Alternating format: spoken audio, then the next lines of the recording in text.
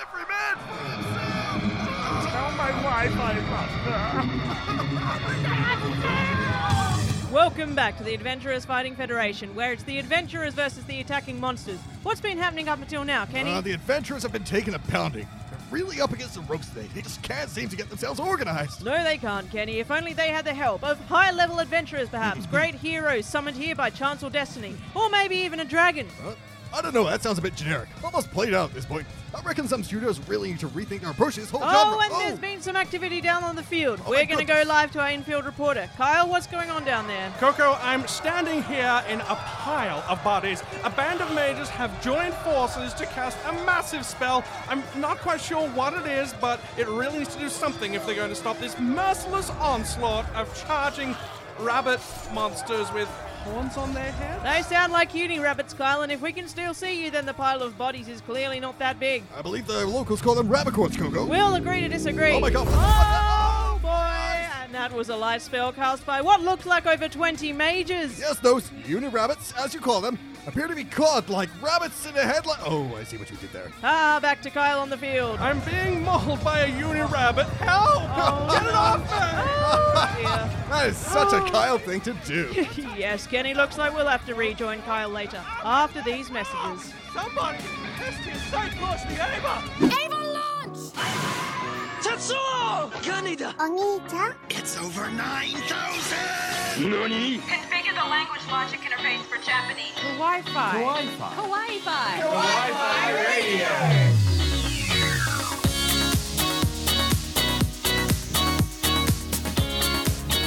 Konnichiwa, and welcome to a new episode of Kawaii Fi Radio, the podcast where we look into the world of anime and manga. I'm your host Kyle, and joining me are my crazy co-hosts Coco and Kenny. How you doing, guys? Hey, we're Hey, not Kyle, it's actually great to be crazy. back.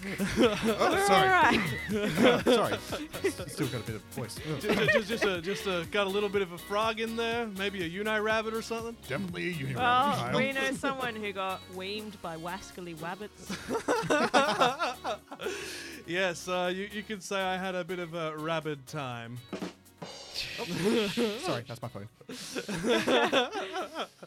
So anyway, if you've been following us before, you might know that last week we went and saw a certain film. Yes, Promare. We had to do an entire Kawaii-Fi special after that because it was just a glorious It visual was feast. too good not to talk about. My eyes are still hurting. Listen.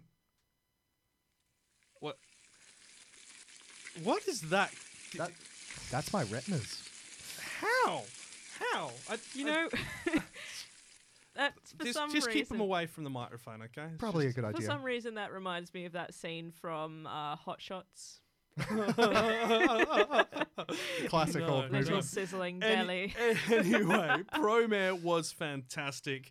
It should still be floating around in a few cinemas if you're in Australia. If you're not, I believe the US has a run coming up soon, as well as the UK. Go see it, people. Go see it. And if you want to know what we think on it, have a quick listen to our Kawaii Extra on the channel before this episode.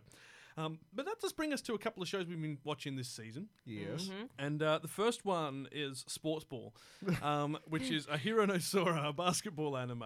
Yes. We were kind of expecting to sort of pass this one by. I mean, we're not really sports kind of people, but No. Never this really. is Yeah, we've never really watched sports anime, have we? I think the closest thing I've gotten to was, I guess, maybe Saki or Yu-Gi-Oh! I The think card I- games and Don't think mahjong. that I think I just assume that if we're to watch an anime about a sport, we should know about the sport first, because Yeah. otherwise there'll be a lot of in-jokes that we may not understand. But no, this one was very accessible. It was shonen for days. Oh, yeah. Oh, yeah. And I've got to be honest, Yeah. like the art style initially, like, because with a lot of modern anime, they don't actually draw lips on characters anymore. yeah, I've noticed And that. they did have lips on the characters, which in their design and their portrait. And it's a little bit odd to get used to initially. You just kind of be like, wait, what? It's a very different visual Yeah. style, and I'm kind of welcoming of that. I'm quite pleased with it, but I'm really surprised because all of the characters are really well designed and thought out. Even like the minor side characters who we haven't been introduced to, who like classmates and all that, seem to have their own complete own design and look original. Unlike some other animes where it looks like the whole class is copy pasta. So Yeah. Yeah, I'm expecting we'll they'll get backstory for those side characters pretty soon, though. So Oh, yeah. I'm happy to keep watching this. Same as well. And I think it's going to be 4 cores total.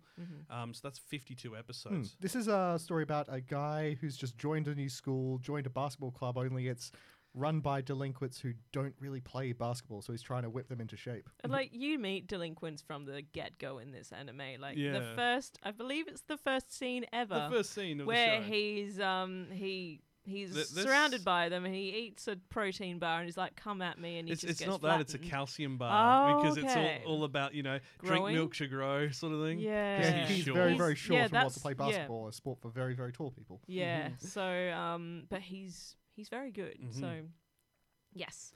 Which also brings us to one which we were quite excited about. And this is just pointing straight away to the fact that we're pretty lazy and just want to be comfy. Honestly, like, once you get onto the comfy train, you don't want to get off. The And Eurocamp train? Yeah, pretty much. That show fundamentally changed us down. Yeah, it really did. So, Ascendance of a Bookworm. I'll do anything to become a librarian. This Which girl, it's so cute. it's an isekai where this young girl, well, she's I think in her early 20s when she passes from an accident and she's reincarnated into the body of a frail 5-year-old girl called Mine in a different world. And in this medieval setting, books are really rare. And really And she expensive. Because loves to read. That's So a what big is a thing girl about to do? medieval history is literacy was something that the rich had, or the people who needed to know that sort Yeah. of thing had. Yeah. So Which is really, Most it people looks at a just- lot of different aspects of it as well, like the literacy within the family that she's in, like how people treat books, the actual ability to write. And I couldn't help thinking when I'm watching it with that. So this is the other side of the coin for if it's even for my daughter, I defeat a demon lord. Yeah. And it's just like, it's cute and it's adorable and nothing major is going to happen other than her running around trying to create books. and it's a great sort of subversion for the whole isekai genre. It's like, I did hear people complaining about the sheer number of isekais, which are all video game mechanics, and this hero has this power, and there's, your classic monsters, and there's definitely a demon lord somewhere. Let's be honest, there's a few this season again. Yeah. Yeah, but then there's this one comes along and says, okay, we're just going to do not that. This is something that's very, very sedate. It's very, very logical and educational in a way. This is going to become a whole thing about how is she going to make books and introduce literacy to this world. Yeah, the studio is Argio Do, which are known for doing 3 episodes of the Genshiken OVA. D&D Fist of the North Star, How Not to Summon a Demon Lord, and Vampire Hunter D. Is in the the most original? recent. Oh, the Bloodlust one? I Like from believe, 2001? actually, I need to check that. Okay. I will come back with that later on. Well, I think we are getting a little bit off track because we need to actually talk about what we're doing this episode. Let's get down to business. This is our first ever Studio in Focus episode, and fittingly, we're talking about the first Japanese studio to ever win an Oscar, Studio Ghibli. Now, if you haven't heard of Studio Ghibli, wow, do I have some tales for you. If you haven't heard of Studio Ghibli, you probably haven't been listening to our podcast. Yeah, no. We will introduce you in this episode to a bit of their history. We will. And the whole Studio Ghibli back catalogue is heading to HBO's streaming service next year, which we will cover the very messy route that ended up taking to end up actually there. So we figured what better time to look at this historic studio's origin and 2 of its most iconic films, My Neighbor Totoro and Princess Mononoke. We can't do Spirited Away because we've already done that. All this and more after the news. Making headlines. Really? Sort of. Anime news.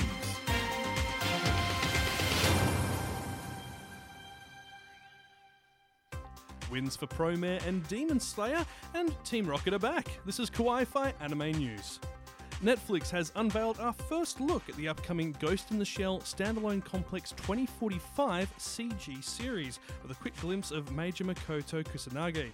The new CG anime is expected to debut in 2020, with 2 seasons planned, though whether the 3D version of the series will be of a high enough quality, fans remains to be seen.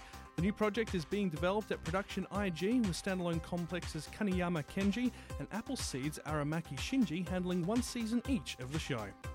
Kadokawa's monthly New Type magazine has announced the winners of this year's New Type Anime Awards, with Demon Slayer and Promare taking out almost all the prizes. The magazine's readers vote on their favourite works from the last 12 months, giving a snapshot of the current popularity of anime and manga in Japan. Demon Slayer took out the prizes for Best Male and Female Characters, Voice Actor and Actress, Theme Song Director and Character Design Awards, and Promare took out Best Theatrical Work category, along with Best Screenplay, Best Mascot and Best Mechanical and Prop Design. For those curious on two of the other big films from the year, Weathering With You landed in 5th place and My Hero Academia 2 Heroes took 9th. Briefly staying with Demon Slayer, the series' upcoming film has been confirmed as a sequel to the series, and it's expected to land in cinemas in 2020. The first sneak peek for The Fruits Basket second season has appeared online, along with confirmation that the show will be returning in 2020. Along with continuing the story surrounding the Soma family curse, the series will be introducing several new characters and will likely run for another 25 episodes. The franchise's reboot plans to adapt the entire manga storyline, with original author Takaya Natsuki's supervising the production. And it's been confirmed that the new Pokemon TV series, simply called Pocket Monsters, will feature the return of fan favourite villains Team Rocket. The series will feature all of the regions previously covered in the franchise, from Kanto to the new Galar region, and appears to be a hard reboot of the series based on the first trailer. In this preview, a young Pikachu appears in its prior evolution form, with a second protagonist called Go appearing alongside Ash. The series will be retaining the previous show's time slot on TV Tokyo, along with the staff of the previous Sun and Moon series at OLM. It'll premiere in Japan on November 17. Heading to the bookshelves, the Sword Art Online progressive manga has published the final chapter of its second run in Kadokawa's Dengekei's comic this week.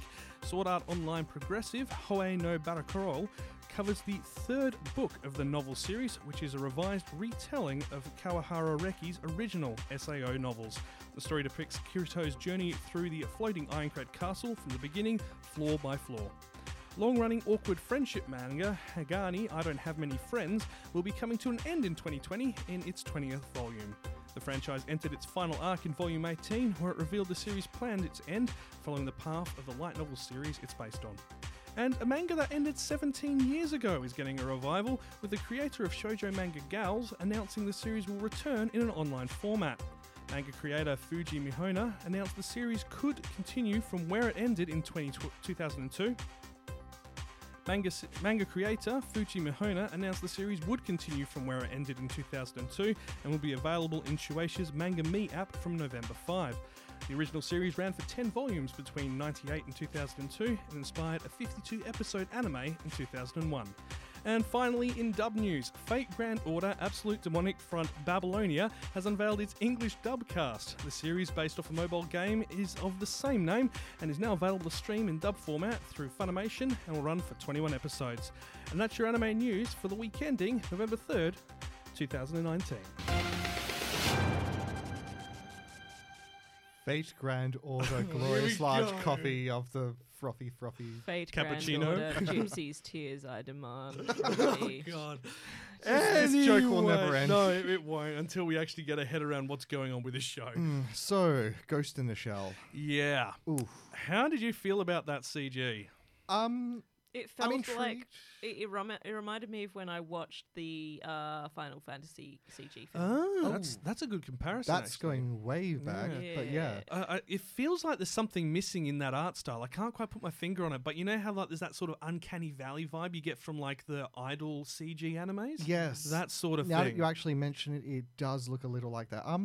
Solar Digital is on that, and they did the Starship Troopers movies not so long ago. Oh, the CG anime yeah, ones, the full CGI ones. They were pretty big on action and stuff, so this could look good. Something bugs me about Motoko's design, though.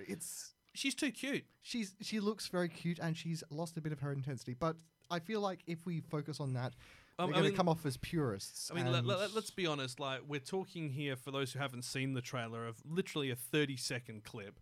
And to be honest, considering it's not coming out till next year, it doesn't look like the final product. I really hope it isn't the final product.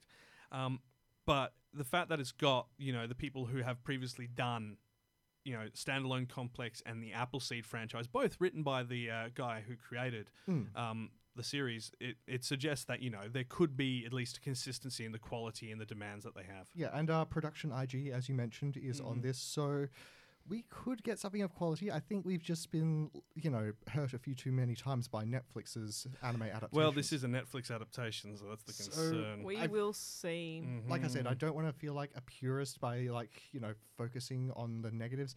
So I do want to wait and see how this will turn out. That also actually makes me want to talk about the new type awards, because while I'm very excited for the fact that Demon Slayer and Promare got a load of awards there, I don't know how Kito Akari, she's won the best voice actor role for her character Nezuko in Demon Slayer. Her character literally has a gag in her mouth for almost every episode. How does that, Look, don't be wrong, I mean... Maybe she delivered her lines without the gag, and then it was added in post. Like, here's my gag filter.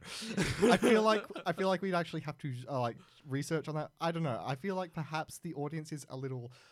Perhaps I don't want to accuse them of bias, but I think they're just enamored with the show.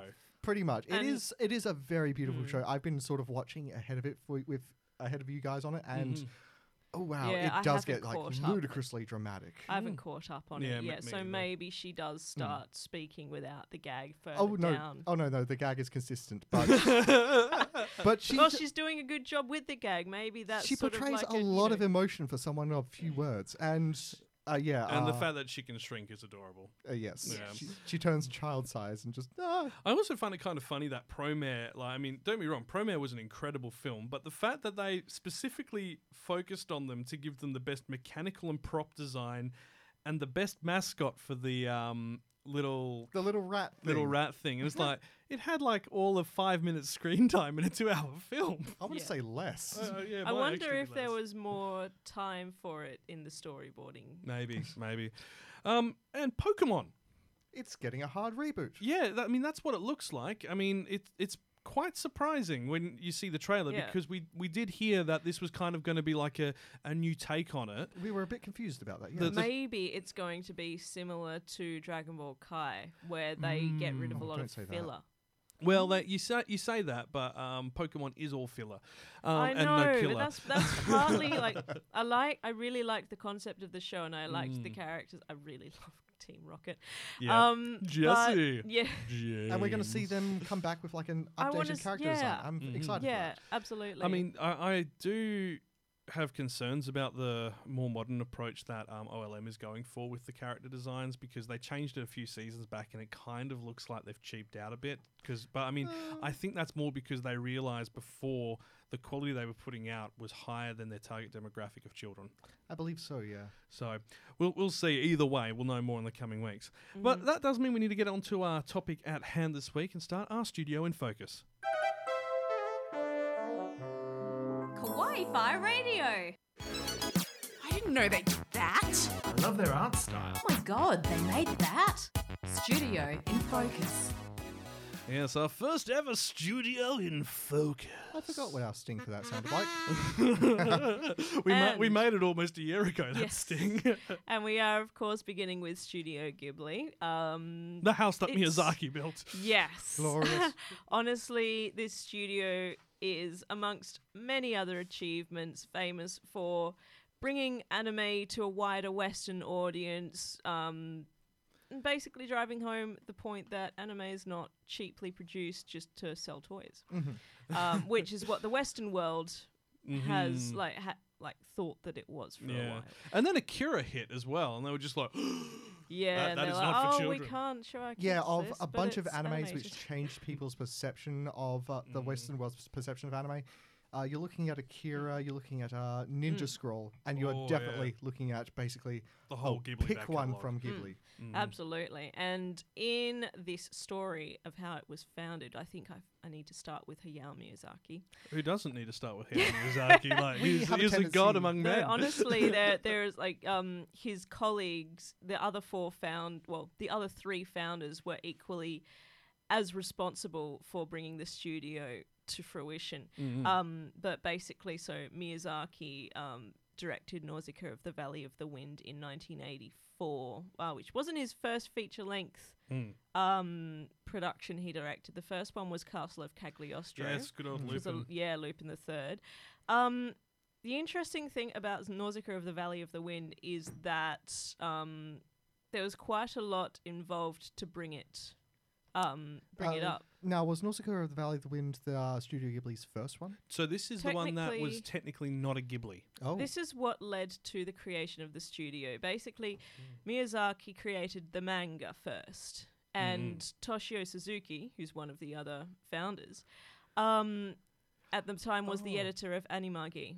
It's a magazine. I think we did mention this before when we were talking about Miyazaki, and he was like, I will only write something if it doesn't get adapted to an anime. And then it's like, well, this is good, can we adapt it? Well, with Nausicaa, he wanted to try and get it created. So to have it published in this magazine was like basically the stepping stone they needed, and Suzuki was the one who helped that. Yeah. So because of that, then Yasuyoshi Tokuma, who's the head of Tokuma Shoten, which is a company, it's a publishing company, they funded Nausicaa of the Valley of the Wind. And that's how the film basically came to fruition. And from there, they decided to create a studio. We can make our own studio. So that was, Studio Ghibli was founded on June 15, 1985. And isn't there like a very weird thing around where the name came from? Yes, the name is actually a Libyan Arabic name for a Mediterranean wind that comes from the Sahara. So, like, for example, in Perth, we've got the Frio Doctor. Yes, and that's the same sort of there's thing. something similar in France, isn't there? Like the Mistral. Yeah, which is like the wind which comes off the Mediterranean and up through the mountains. Yeah, and another word for Ghibli is Sirocco, which many people may have heard of. So he gave it that name because he wanted to blow a new wind through the anime industry, keeping it in mind that he has been in the industry for about 20 odd years. And keeping in mind at that time, everyone was obsessed with action and Gundam. Yes. Essentially, was the big sort of like sellers at the time. And he focused on storytelling. Oh, how dare he! I know, right?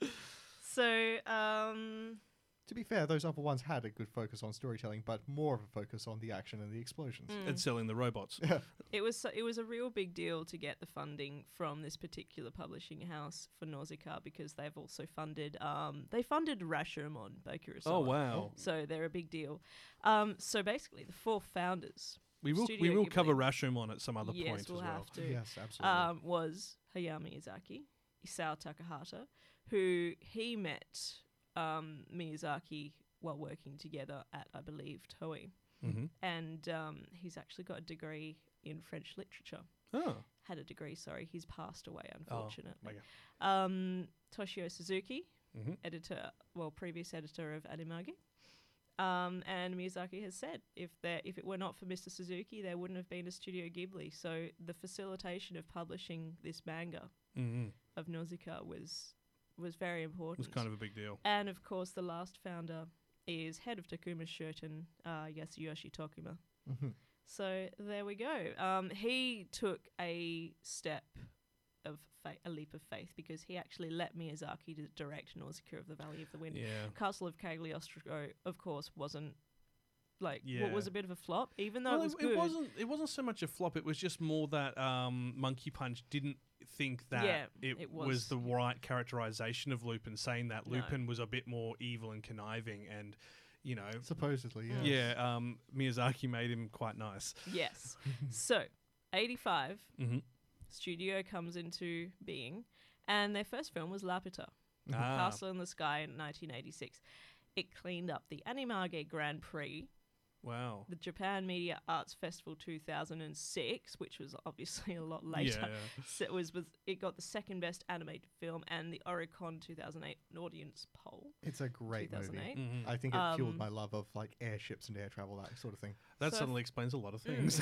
And honestly, it's got a lot to there's a lot of influence that it had for what steampunk is in anime these days. Absolutely. Yeah. It also kind of connects to a lot of his other ideas. Because that, from memory, Castle in the Sky has the robots in it, doesn't it? Yes. Yeah. The big terracotta robots that sound like bells whenever they walk. Yeah. Yeah. Next I love those things. They were so alien. was My Neighbor Totoro. Which we will talk about more in full shortly. We will, absolutely. But this one, I mean, this one won more awards than the last one. It did. seems like almost every single film they've put out has won an award. So Totoro was also Laputa was directed by Miyazaki, as was Totoro. That same year, they brought out a film that was directed by Isao Takahata, which is, you guys are all looking at me.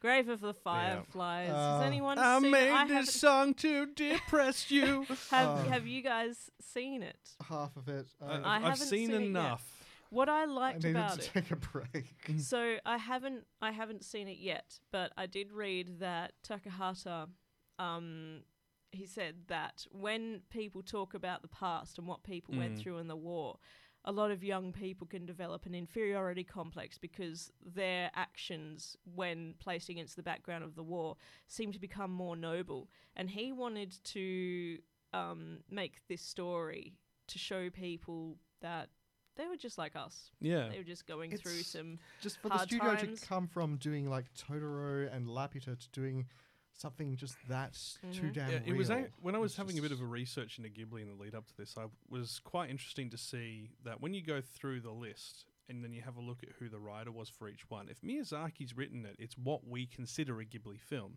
If Miyazaki hasn't written it, it's a very different style of storytelling and usually very different context for the type of films. Like there's quite a few, because if you go through that list, it's almost every second film that Miyazaki has been involved in, which is crazy. It is. And before I continue, because this studio's history is so well told through its films, there are a number of flagship sort of concepts that Ghibli is known for. Female leads, usually young, cats, talking or otherwise, characters with multiple forms and or identities, sweet old ladies, misunderstood male characters, and, very interestingly, lack of clearly defined antagonist. Actually, Isn't that's that true? Because you start off, in some of these films that I've watched, you start off and you're like, that's a bad guy. And then later on, I know their motive now. I don't really know if they're a bad guy, but this other person, I feel like they're overreacting. Yeah. Who's the bad guy? Yes, that is absolutely going to come up when we talk about Princess Mononoke, actually. And Totoro. Absolutely. Absolutely. Yep. Totoro does not have a clearly defined villain. That is true, yeah, but The villain is life itself. that is very transcendental. Oh, thank you, So, Jenny Cox. No, but yeah, absolutely with the female protagonist, but also the antagonist. He has a habit of making his females very, very strong, very, very independent, and Did you just say the cliche "strong, independent woman" line? yeah. Except I think he probably Except did that it he right. did it, 30 years ago. And right. And yes. right. So I'm just going to skip a few. So there's Yes. 91's Only Yesterday, which also won plenty of awards. 92's Porco Rosso, which was...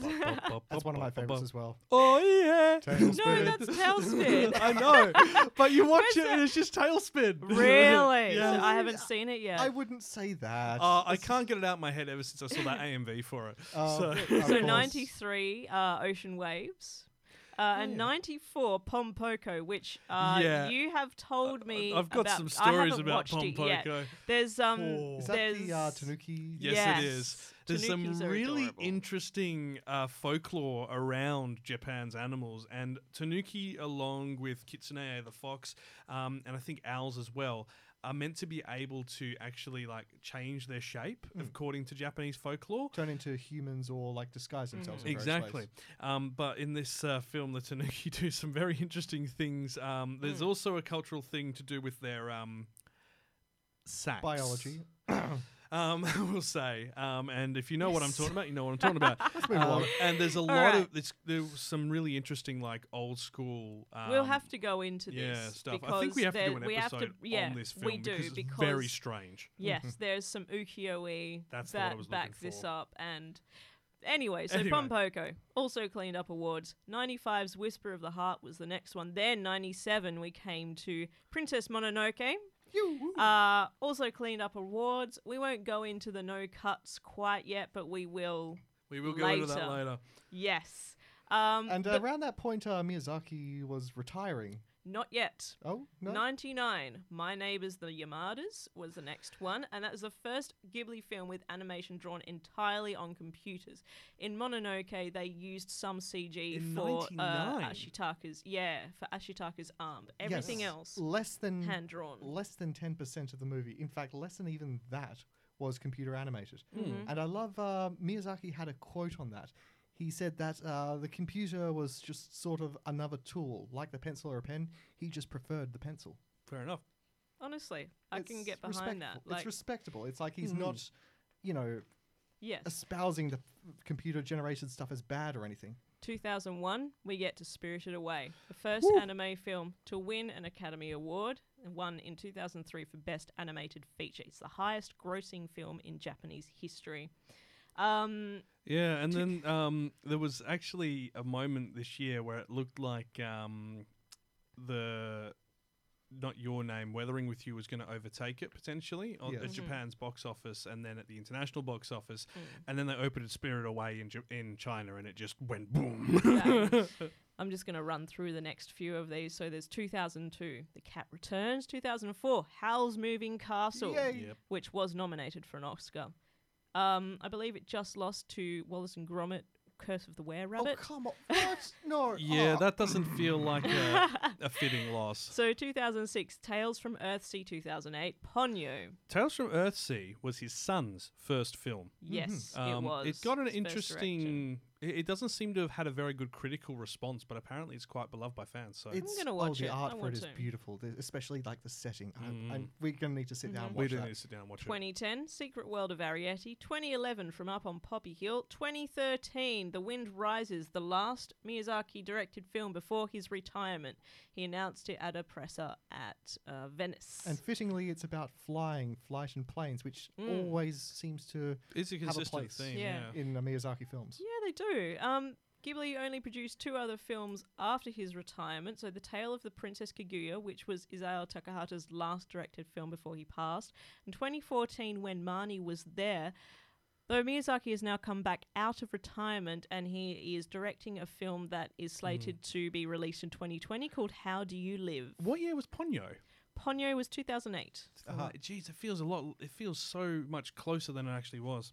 Absolutely. Now we do need to talk very briefly before we go to the next segment about the recent furor around the streaming of Studio Ghibli films. So up until this point, you couldn't get Studio Ghibli on a streaming platform.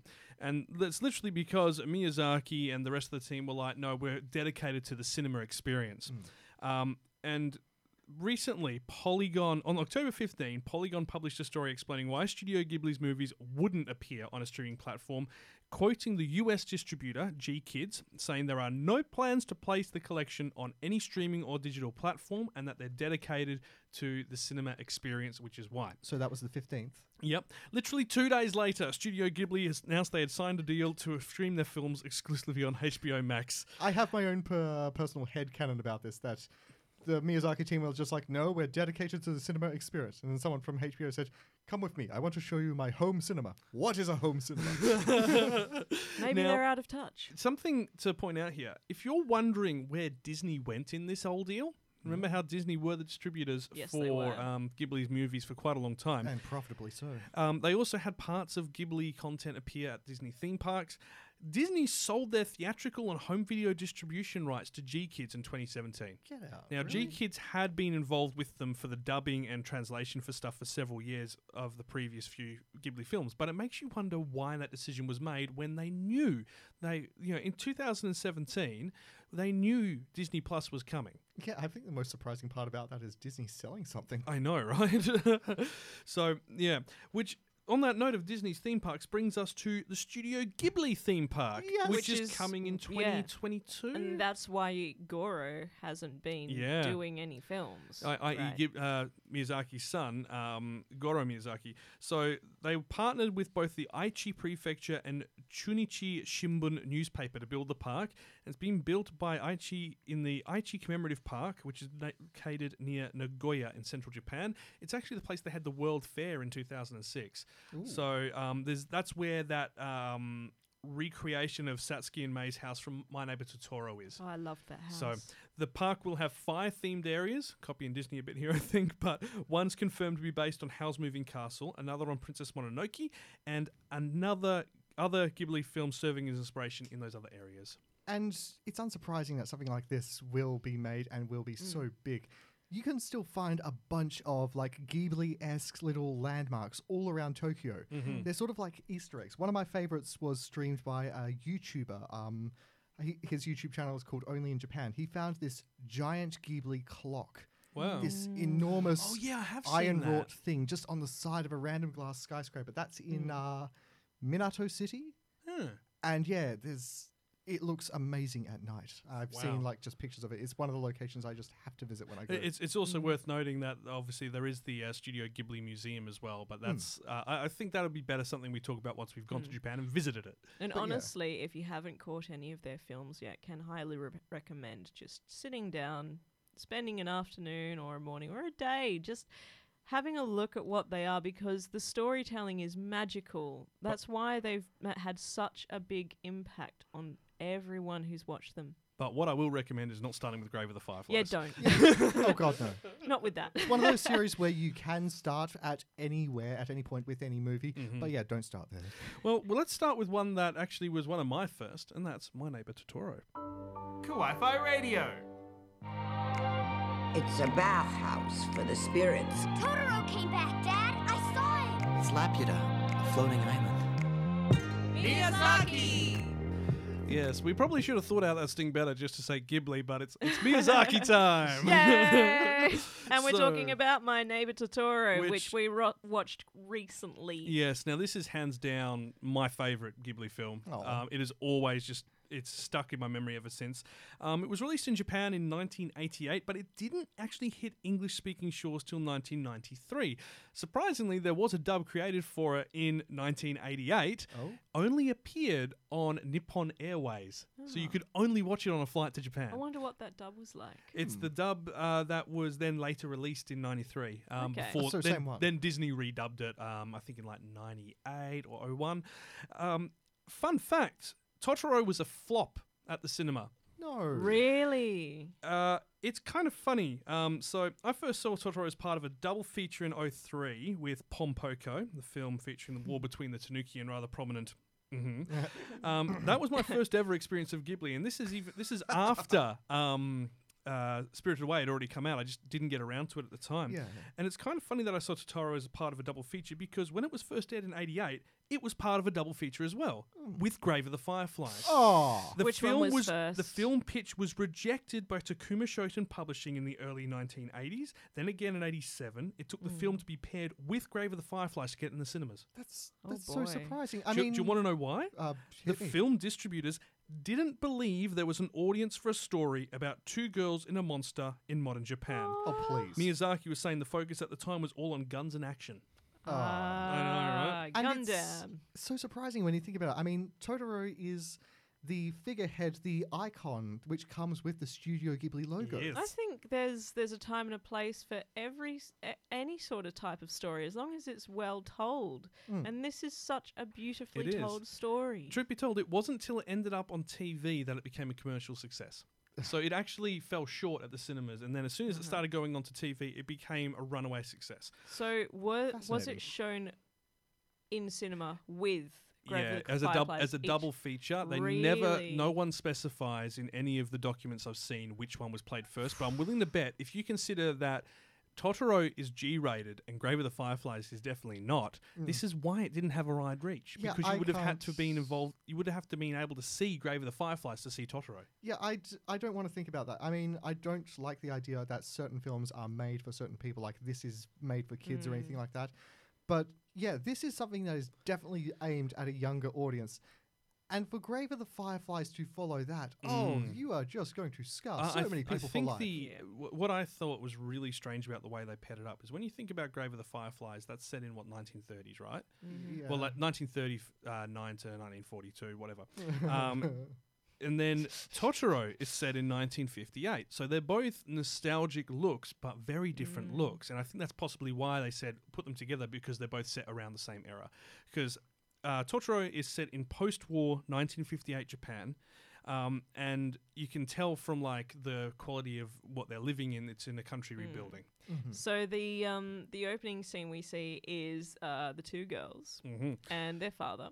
They're on their way to their new house in the country, and it just looks enchanting. Like they have to cross a bridge to get to like there's a little stream in front of their front gate, and then they go up the hill, and the house is just beautiful. So the plot in this story is Tatsuo Katsukabe, which is the father, and his two daughters, Satsuki and Mei, all move into an old house to be closer to their mother, Yusuko, who is in a hospital recovering from a long-term illness. The new house is next to a small forest, and one day, the youngest of the daughters, Mei, discovers a pair of rabbit-like spirits who lead her into a hollow of a large camphor tree. There she befriends a larger spirit who she identifies itself by a series of roars as Totoro. Now, Totoro himself is not a Japanese folklore design like you'd expect for like a kappa or a kadama or an oni or anything like that. Not a traditional kind of spirit or oni. He was an original creation of Hayao Miyazaki with traits from a number of local creatures. The tanuki, I didn't realize this, but tanukis are referred to as raccoon dogs. Oh. Yeah, go figure. Kind of like, I looked They up look a a few bit doggy images of like, them. yeah. They do look, So a tanuki, owl, and a cat sort of squished together, and there's apparently other elements like of rabbits and other bits and pieces all shoved in there, and he's just kind of went, I'm going to make something fluffy. But when in doubt, make it fluffy. Something that I found really interesting when I was researching this is Totoro is very close to the word Tororo, which means troll in Japanese. And after Mei first meets Totoro in the forest, her sister Satsuki asks if she actually meant she met a troll, like in her picture books. Oh. So something May agrees with. So essentially, no, yeah, she was reading a picture book. 3 Billy Goat's Gruff. Oh my! Yep, which contains a troll, suggesting that this was the troll book under a bridge, in question. Right? Exactly. So Miyazaki has said in one of the film art books that the name of Totoro is just something that May gives the creature, and that no one knows its true name.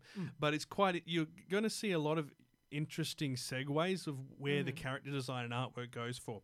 And the film is actually set in a real life location around the Sayama Hills outside of Tokorozawa, a city located west of Tokyo. Miyazaki actually lived there in the area at the time, which became the inspiration of the film. And in 1990, they set a fund up to protect the forest in the hills, where he filmed it, from the deforestation and illegal dumping, known as the National Trust of Totoro no Furusato. Oh, that's lovely. They established an area called Totoro's Forest in the area, named in honor of both the film and Hayao Miyazaki. Because it's part of the Tokyo urban sprawl, isn't it? It is. My God, like this is a good 2 hours out of Tokyo. And you're still in Tokyo. It's a little under an hour's drive northwest from the Studio Ghibli studio and its museum as well. So, like, if you go in there to Japan, they've got like dedicated instructions on their website on it, and you can donate. They've got a giant statue of Totoro in a little shed for it as well. Sweet. It's really beautiful. But look, back to the actual story. So, Totoro is, as we said, set in that post-war period, and the two girls are learning to deal with the fact that their mum's in hospital and that their dad's going to work at the university. So, you know, they've got to They've got to settle into a new way of living, really. Yeah, but they've also got to settle into the fact that, you know, dad's not right nearby. And nothing is really ever said about what the mother's disease is, but the end of it suggests that, you know, things improved. Yeah. And she eventually came home. Maybe. But on that note, there is an urban legend around the film.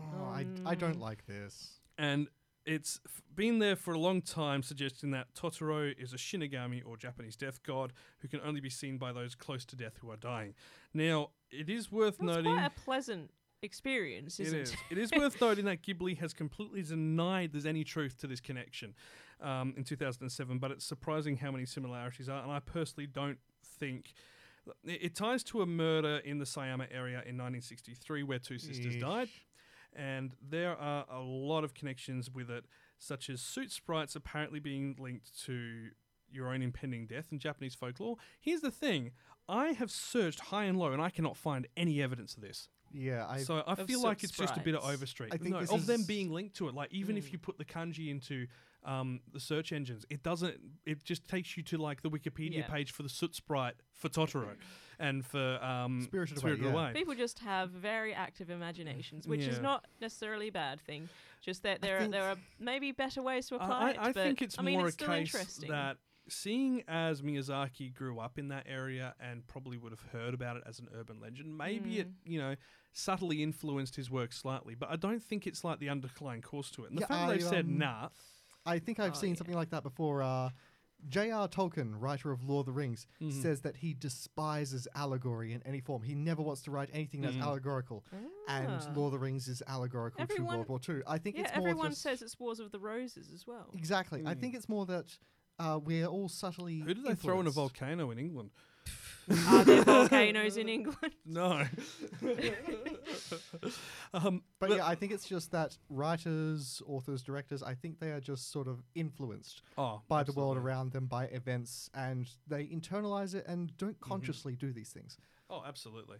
So, look, I don't want to spoil the story, but let's just say it's a beautiful adventure of, sisters caring for each other and about them searching for, something to make them both happy. Yeah, when I was watching it, I was reminded of a number of ideas and concepts and feelings that I had when I was a child that I hadn't thought of or felt for so many years. It's amazing. It takes you back to your childhood almost. Yeah, it's one of those films. Yeah, so you really just have to watch it just as it is. Fantastic the way Miyazaki captured that. Yeah, don't look up that conspiracy theory. Which I was going to say, there's a great article by Tofugu on it if you want to search. So. Oh yeah, Tofugu is great. Yeah, but maybe watch the film first. Watch the film first, don't read that. It's beautiful. Now, we do need to talk about the legacy of Totoro before we move on to our next one. And the Totoro character is as famous among Japanese children as Bugs Bunny or Winnie the Pooh were in English-speaking countries. So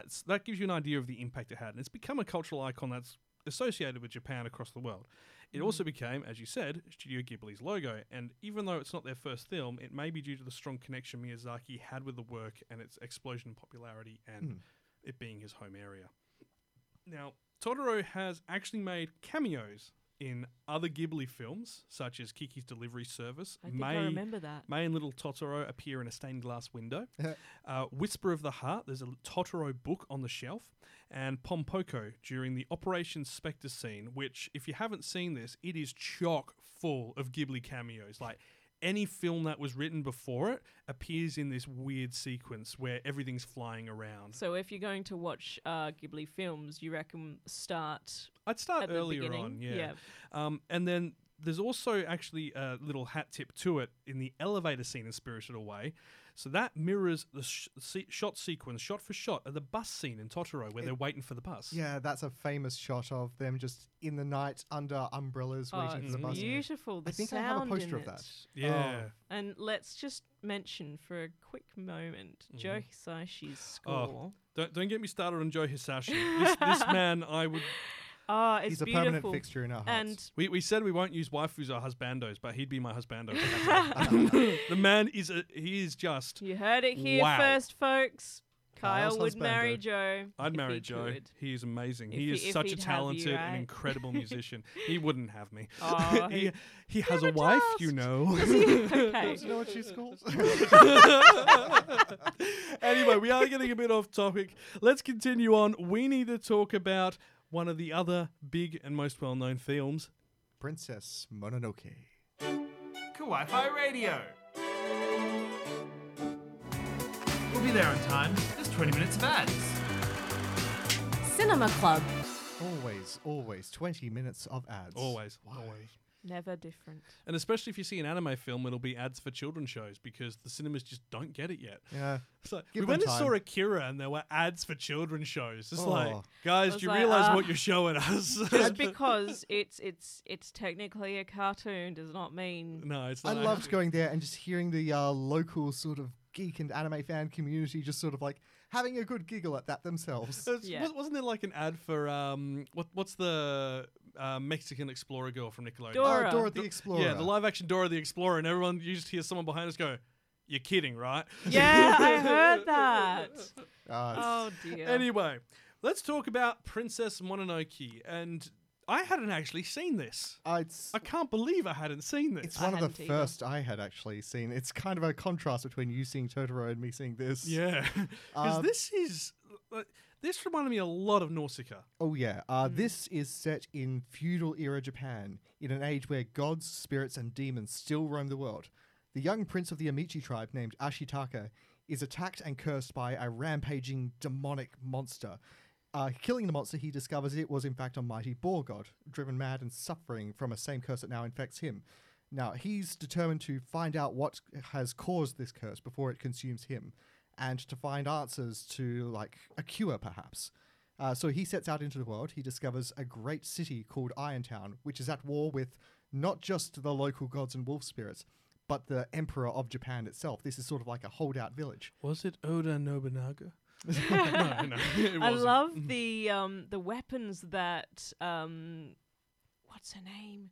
Lady Abishi? Yeah. Yes, what she is. Oh yes. I have to be honest, like the artwork and intricacies that you see for equipment in this film were amazing. Yes, it's very, very kind of traditional firearms and weapons and instruments. But yeah, leading the attack against this town, leading the spirits, is the young princess Mononoke, who is a human who has been raised by the wolves. I think I've heard that story somewhere. Yeah, before. it's a constant sort of like set piece in like urban legend and folklore. The person raised by wolves and what they would Yeah. be like, that sort of thing. And this film has maintained its position and its relevance, so much so Yeah. that 5 o'clock last night, Vice released an article called "Princess Mononoke Predicted Our Cursed Future." Oh my god! So, despite this was made in like Vice. 1997, it's maintained its relevance. Yeah, even it to this definitely day. has. I mean, the styling of the story felt like I mentioned Nausicaa, the Valley of the Wind, which does have its environmental discussion, but that's kind of like a dystopian future. I mean, this is a modern focus, also talking about its environmental concerns with deforestation, pollution, and so on. Should we talk about no cuts?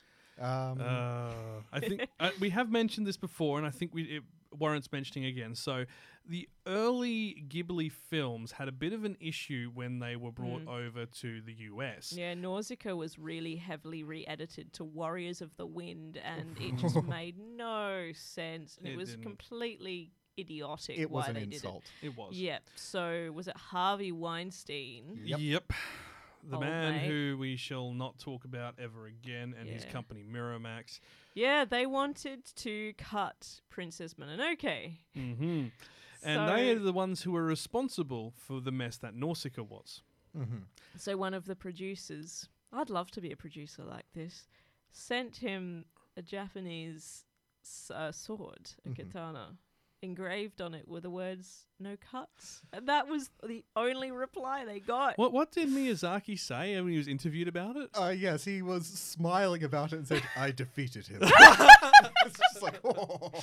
That is That's brilliant. That's brilliant. I love it. That's a fitting way to I mention want to it. find the video of him saying that. I just want Just to see that it. big cheesy grin. Like, I defeated him. Maybe it's Yes. a small smile because In case he you can't tell, I'm knows. grinning like a Cheshire cat right now.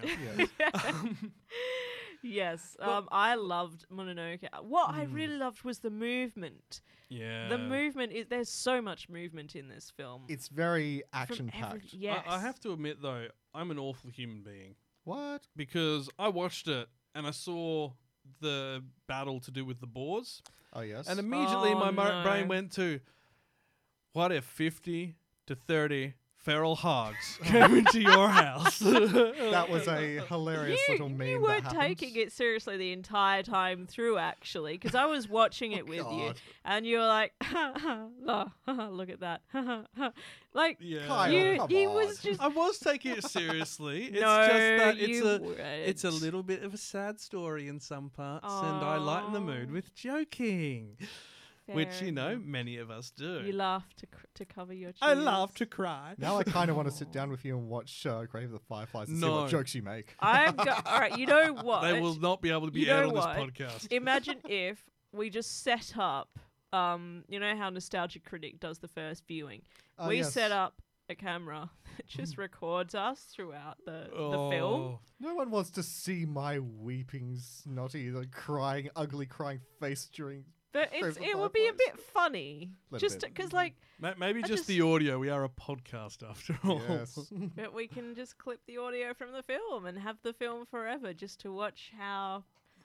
I don't know what the point of this is. I don't know what the point of this is either. Let's, I just think it Anyway, would be back interesting. to Kenny. Let's cut back. So this film won big. It cost $2.4 billion. Oh, sorry, 2.4 billion yen. I was going to say, whoa. Yeah, I was More than Avengers?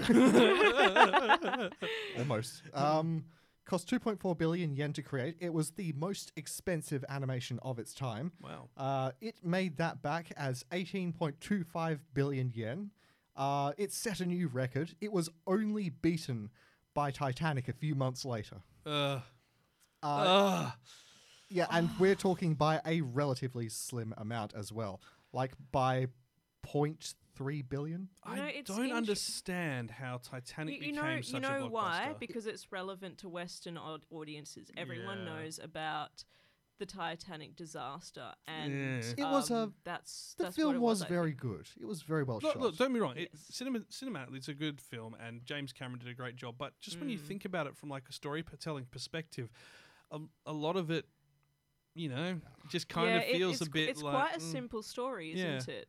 Whereas Mononoke is very complex. Yeah, it's got the whole environmental theme. It's got man's. Yeah, I impacts didn't and know nature. It's- whose side I really was on, because I could see Yeah. all sides of the story, which Like, is a bit of a I curse. didn't want the I liked the people in Iron Time because they were immediately humanized, but I didn't want them to keep destroying the land because it was just it's corporate profiteering. Let's just But see, destroy like, the land and dig everything. In that day, so much of the country is just forest, isn't it? Yeah. So they wouldn't have had they wouldn't have the same sort of ideals that we have, where we're like, Yeah. we need to look after this stuff Yeah. because there's only so much left. But yeah, it's the Brazil. characters.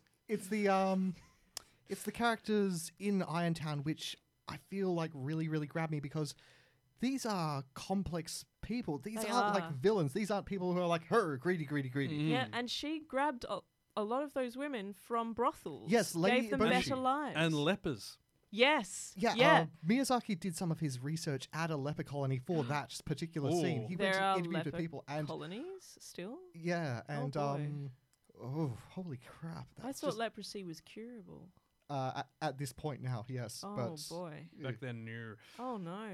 But Or so- at least if it was, obviously it wasn't accessible to everyone, which is Yeah. it's still a modern day issue But too. so yeah, it's this Lady Eboshi character. She's very much a protector more than anything. That's like her people come from a worse life. The lepers, the women come from brothels, and now they work in an iron factory. They're all like the traditional strong kind of characters that Miyazaki loves to write. And so you don't want them to lose, but you also don't want them to keep destroying the forest and Yeah. upsetting the forest spirits. And It's that difficult balancing act in the story, which is, as we've said, is a hallmark of most of Miyazaki's tales. and it's what makes this one so compelling is that Yeah. it's a very complicated story. And I liked her. yeah. I liked her. I thought she was a kick-ass character. I did think she went a little bit off the rails towards the end during the final hunt, because it was just kind of a bit like, you could just stop this right now, but you were just like, no, I'm doing it. It was like, but this wasn't even Yeah. important to you a couple of days ago. I wonder what the voice acting in Japanese would be like, because we actually watched the English dub. We did. Very which I good really English dub as enjoyed. well. I mean, Yes. that was Minnie Driver as Eboshi, Claire Danes as the Princess Mononoke, who we actually haven't talked about too much, Yes. and Billy Bob Yes. Thornton as one of the characters as well. yeah, Like, as soon as I heard Billy Bob Thornton talk, I went, he's going to be evil. It's Billy Bob Thornton. I He's a mean, dodgy dude. He's complex as well, and he doesn't he is. hide. Like, none of the characters hide who they are. That's Even what he I like. was like very tricky though, because he was either like a religious monk or a spy for the emperor, but he was also working for her and sort of against her and for the main character. It's just like, who are you, mate? Exactly. Yeah, what is your I don't modus even know operandi? anymore. Yeah, and when we get to San, The who Princess is Mononoke, she's like, she's very, very proud and like absolutely deadly. Watching her fight is just a treat. and scuttle across the room. Yeah. That's another part of the movement that I loved. Her movement. Also, there was this one scene in that scuffle in Irontown where a guy sort of falls backwards and almost, but then completely loses his balance. I just loved that. That was so well done. Yeah, because we're so used to seeing people just falling. Yeah, and this was all hand-drawn except for Ashitaka's arm, which they created using computer graphics when the curse starts to come out. See, I also noticed this sort of thing in Totoro. So we're so used to seeing people in films just running non-stop as if they don't get tired.